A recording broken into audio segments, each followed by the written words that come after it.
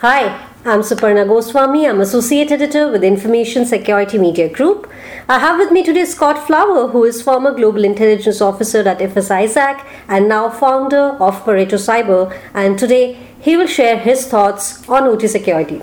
Scott, so glad to meet you in person in Singapore. We have been chatting for a while now, so finally great to meet you in person. Yeah, lovely. Thank you for the invitation and looking forward to having a chat. Thank you, Scott. So, Scott, why don't you give our audience a bit of background about your experience in the field of cybersecurity and even about Pareto Cyber, what you're doing now? Yeah, sure. So my background in cybersecurity really comes from my past background working in international security and criminology. So I spent over a decade in academia as a professor working on transnational crime matters, terrorism most particularly. My PhD is in psychology and public policy. But I did spend, between my master's and my PhD, I spent 3 years working as a spy for the Australian government at the Australian Security Intelligence Organisation, known as ASIO. And there, while I was working, I was the lead analyst within the National Threat Assessment Centre, or NTAC, and I led assessments, both information security assessments and physical security assessments for the banking and finance sector and for the oil and gas sectors. So they were my responsibilities for not only assets and people in Australia, but also Australian interests overseas. And so my latest incarnation, I've spent 2.5 years at FS-ISAC, networking and fusing the intelligence from the financial sector in Asia Pacific. And I left there in March to set up a new business called Pareto Cyber, which provides bespoke advice and support to CISOs and to businesses, predominantly in the operational technology security space, but all sectors.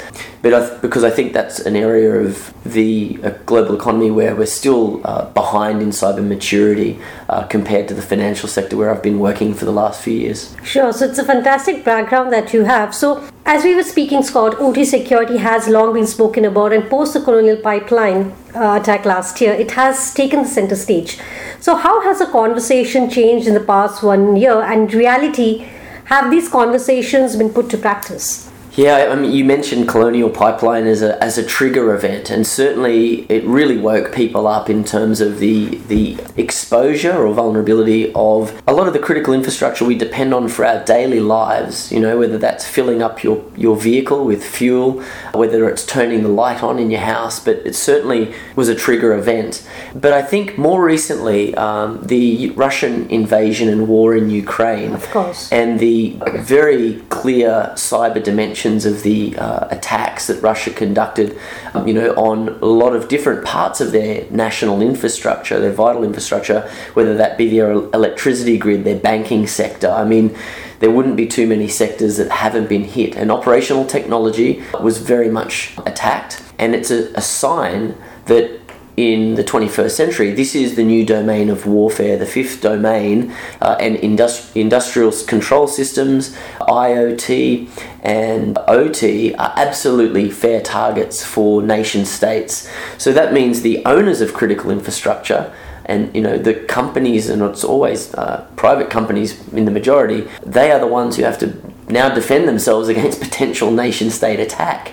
And that really lifts the game in terms of what they need to be able to be doing. Your second part of your question, so that was that, how has it changed? But how have these conversations been put into place? Well, I think we're like the person chasing the ambulance at the moment. I think we're not even really sure in many of the verticals of operational technology, whether that be manufacturing, energy, water, mining. Many of these verticals are still scratching their head trying to conceptualize what is the actual issue here, what are the range of security threats that we face, and then what do we need to do about it. We're still at that very much, for most of these verticals, very much in the infancy, trying to conceptualize the nature of threats and what to do about it. So I think it's fantastic that these events like Colonial Pipeline attack and the Ukraine war, the Russian invasion and the cyber warfare stimulated a lot of conversation, but I think now it's time for governments and for private sector to really rally around and deliver some tangible results to enhance and uplift maturity when it comes to OT security. So we keep speaking that OT security is important, how it is even tough to manage because of the legacy systems that are in place, and probably I have spoken to practitioners there is a confusion on who owns OT security, right? Well, yes, and I think it's very difficult to give a direct answer to you on this one, Suparna, because obviously we live in a world where we have still sovereign nation states. And so, regulation and regulatory impacts on operational activity has a real impact on the way we run businesses and we respond to operational technology threats and secure our infrastructure. So it's very noteworthy, I feel, that the recent laws brought in by the Australian Parliament, for example, which provide very strict and clear guidance around what companies who have infrastructure that is deemed nationally significant, critical infrastructure, there's huge compliance and regulatory burdens on them now to step up. But they're still very unclear because it's so new. Well, what specifically in operational terms, in expenditure terms, does that mean for me and my business? So we're very much having, in certain jurisdictions, having our behavioural change forced upon us. Whereas in other countries, for example, say in New Zealand, where there's more of a guidance approach rather than a strict legal enforcement type approach, directive approach, prescriptive approach, we have a different approach there. And equally, that's also vague and difficult for companies as well, because the guidance is great, but often companies need very clear examples and very specific terms because they don't want to trip over the law and be fined. So either way you go, there are problems, whether you go with very prescriptive regulation or whether you go with a more laissez-faire guidance type documents. There's unique problems for operational technology companies to be able to meet those expectations. So I think who owns OT security? In some countries, the government is stepping up to own it in some respects, because if you look at Australia again, they're saying under the Australian laws that have just come in, they have the legal right, if an OT, a company looking after national infrastructure that is significant, is under active cyber attack, they have the legal power to step in and take control of your infrastructure. Correct. Which is very, very interesting and may scare a lot of people actually, because there's also no very clear, you break it, you fix it regulation in there. So the government has the legal right to step in and take control to actively defend the national infrastructure. But if they break it in the process, there's no requirement that they pay the company for the liability of damaging that system or the failure to defend it actively or effectively. So this is ambiguity, I think, that's concerning many parts of all sectors, I think, now that this power is there. So who owns it? Well, in some countries, the governments are stepping up to try and take more ownership. They own it. Whereas in other countries, it's very much on the private sector owner of that infrastructure. So I can't give a catch-all answer. It's very much a jurisdictionally based response. But at the end of the day, I personally believe that every individual employee of a company is actually an owner of OT security, because they have a profile that's digital, they're on LinkedIn, etc., they have Facebook, they have Twitter. They will be hunted out by a potential attacker, by a potential threat in your sector, and they will be potentially exploited. So actually, everyone who works in operational technology in any vertical has an ownership responsibility to practice good cyber hygiene, to make sure they manage their digital footprint so they're not exposed to exploitation psychologically as an individual. I think those are, that's the spectrum we're looking at. We're looking at government on one end of the spectrum, the company in the middle, and the individual employees at the other end of the spectrum. And it can vary depending on the nature of the sector and the types of threat in that sector. So, but within company also, is it the CISO who directly owns OT security? Again, it's difficult. In some companies, especially companies that are now appointing a CISO to the board, because let's face it, sometimes the CISO sits under the CIO. Correct. And doesn't have a representation on a board. So the visibility of security matters to the board may be hidden behind a CIO if they don't have a board presence. So I think it's important to know where the structures are in each company, because that will determine within a company who has ownership. But let's assume that the CISO is an executive on the board, then certainly in terms of strict accountability, yes, the CISO is responsible for the OT security in that company. And making sure the resources are there, the training is there, the systems are there. However, again, if a CISO is worth their salt, they will make sure that their own internal awareness and education and training campaigns internally with their people put responsibility on every single individual in the company. And I don't mean just the people who work in IT department or IT security, cybersecurity. Every single employee, whether that's a personal or an executive assistant to the CEO or, a PA to the manager, all of them have a stake in the ownership.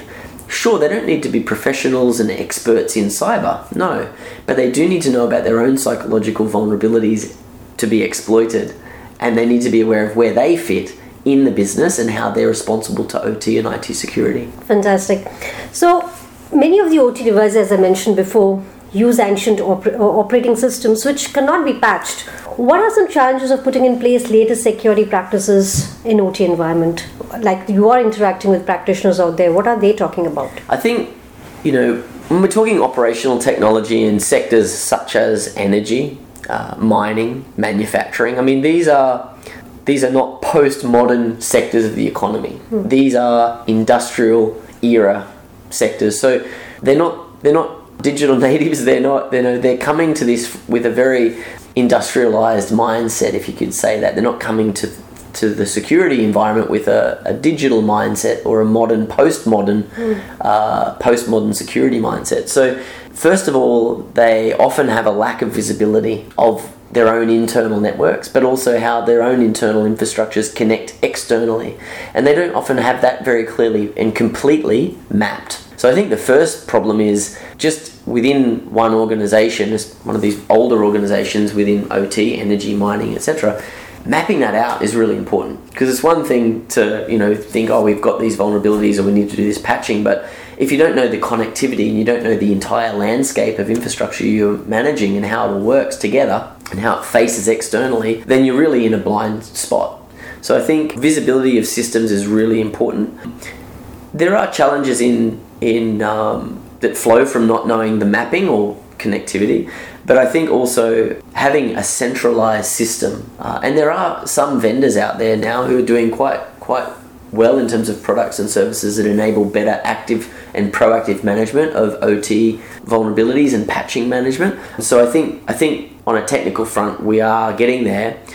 Again, to come back to, I guess, the purpose of Pareto and my focus on human space and that human element of security. What is problematic in all organizations, not just operational technology, but all human organizations, is internal bureaucratic barriers to change and power politics that prevent certain measures being taken place or certain access to information. Certain people in one company may not want to share information with another part of the business who may be responsible for vulnerability management and patching. So therefore, if they're not prepared to share information internally, then how can you possibly manage the security? So I think that's where there's got to be an internal buy-in from the CEO and the board, that very clear directions that we can't have political fiefdoms here. We can't have competition internally when it comes to this part of our security.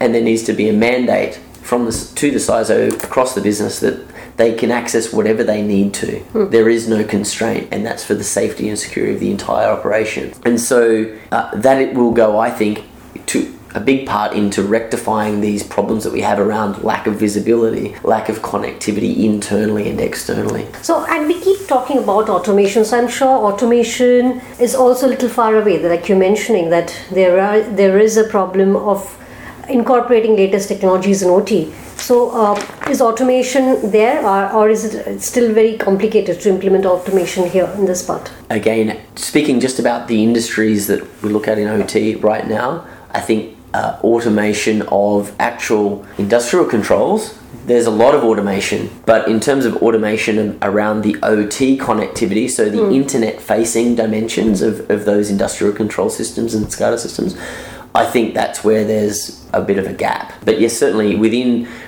industrial control systems themselves, there's a lot of automation, that's been part and process of the evolution of technology on the hardware side, switches and valves on pipes and that sort of stuff, automation's there. But on that external facing into sensors, IoT space, that's very much new for this industrial elements of OT security. I think that's where there's a lot of work to be done in the future.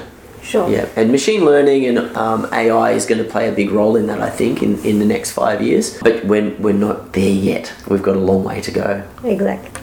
Since now you are advising companies on OT security, from where should enterprises begin this process of, say, the next generation security 2.0?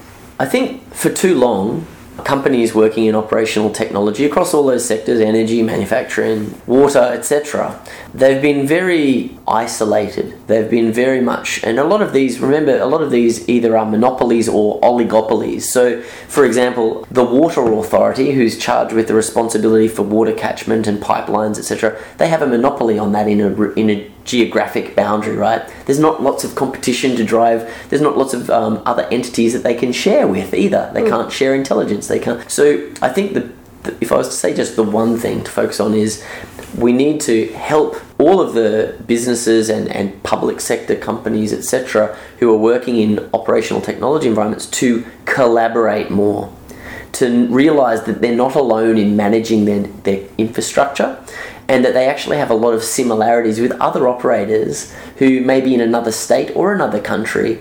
And by joining a network where you can talk to personally, like meet and talk to on a daily basis if need be for operational reasons, you can connect and you can share what you're seeing. You can discuss the way you're responding to an incident that you're seeing. So I think that's fundamental, I think, for what we need to do. We need groups like OT ISAC, for example, or, for example, Dragos, who are an OT specific vendor. They've just set up a CERT team just to support small to medium enterprises. I think that's a great initiative. And so they're very different entities. One is more around actual operations, and OT, which is Dragos, the OT ISAC's more around sharing and building community and education and intelligence sharing, resiliency. So, but I think those two things are very important for all companies or public companies in this domain, and they should be joining these networks to realize they're actually not alone, and they can leverage a lot of really good practices very quickly, accelerate their own maturity by partnering and collaborating, because we're not all isolated.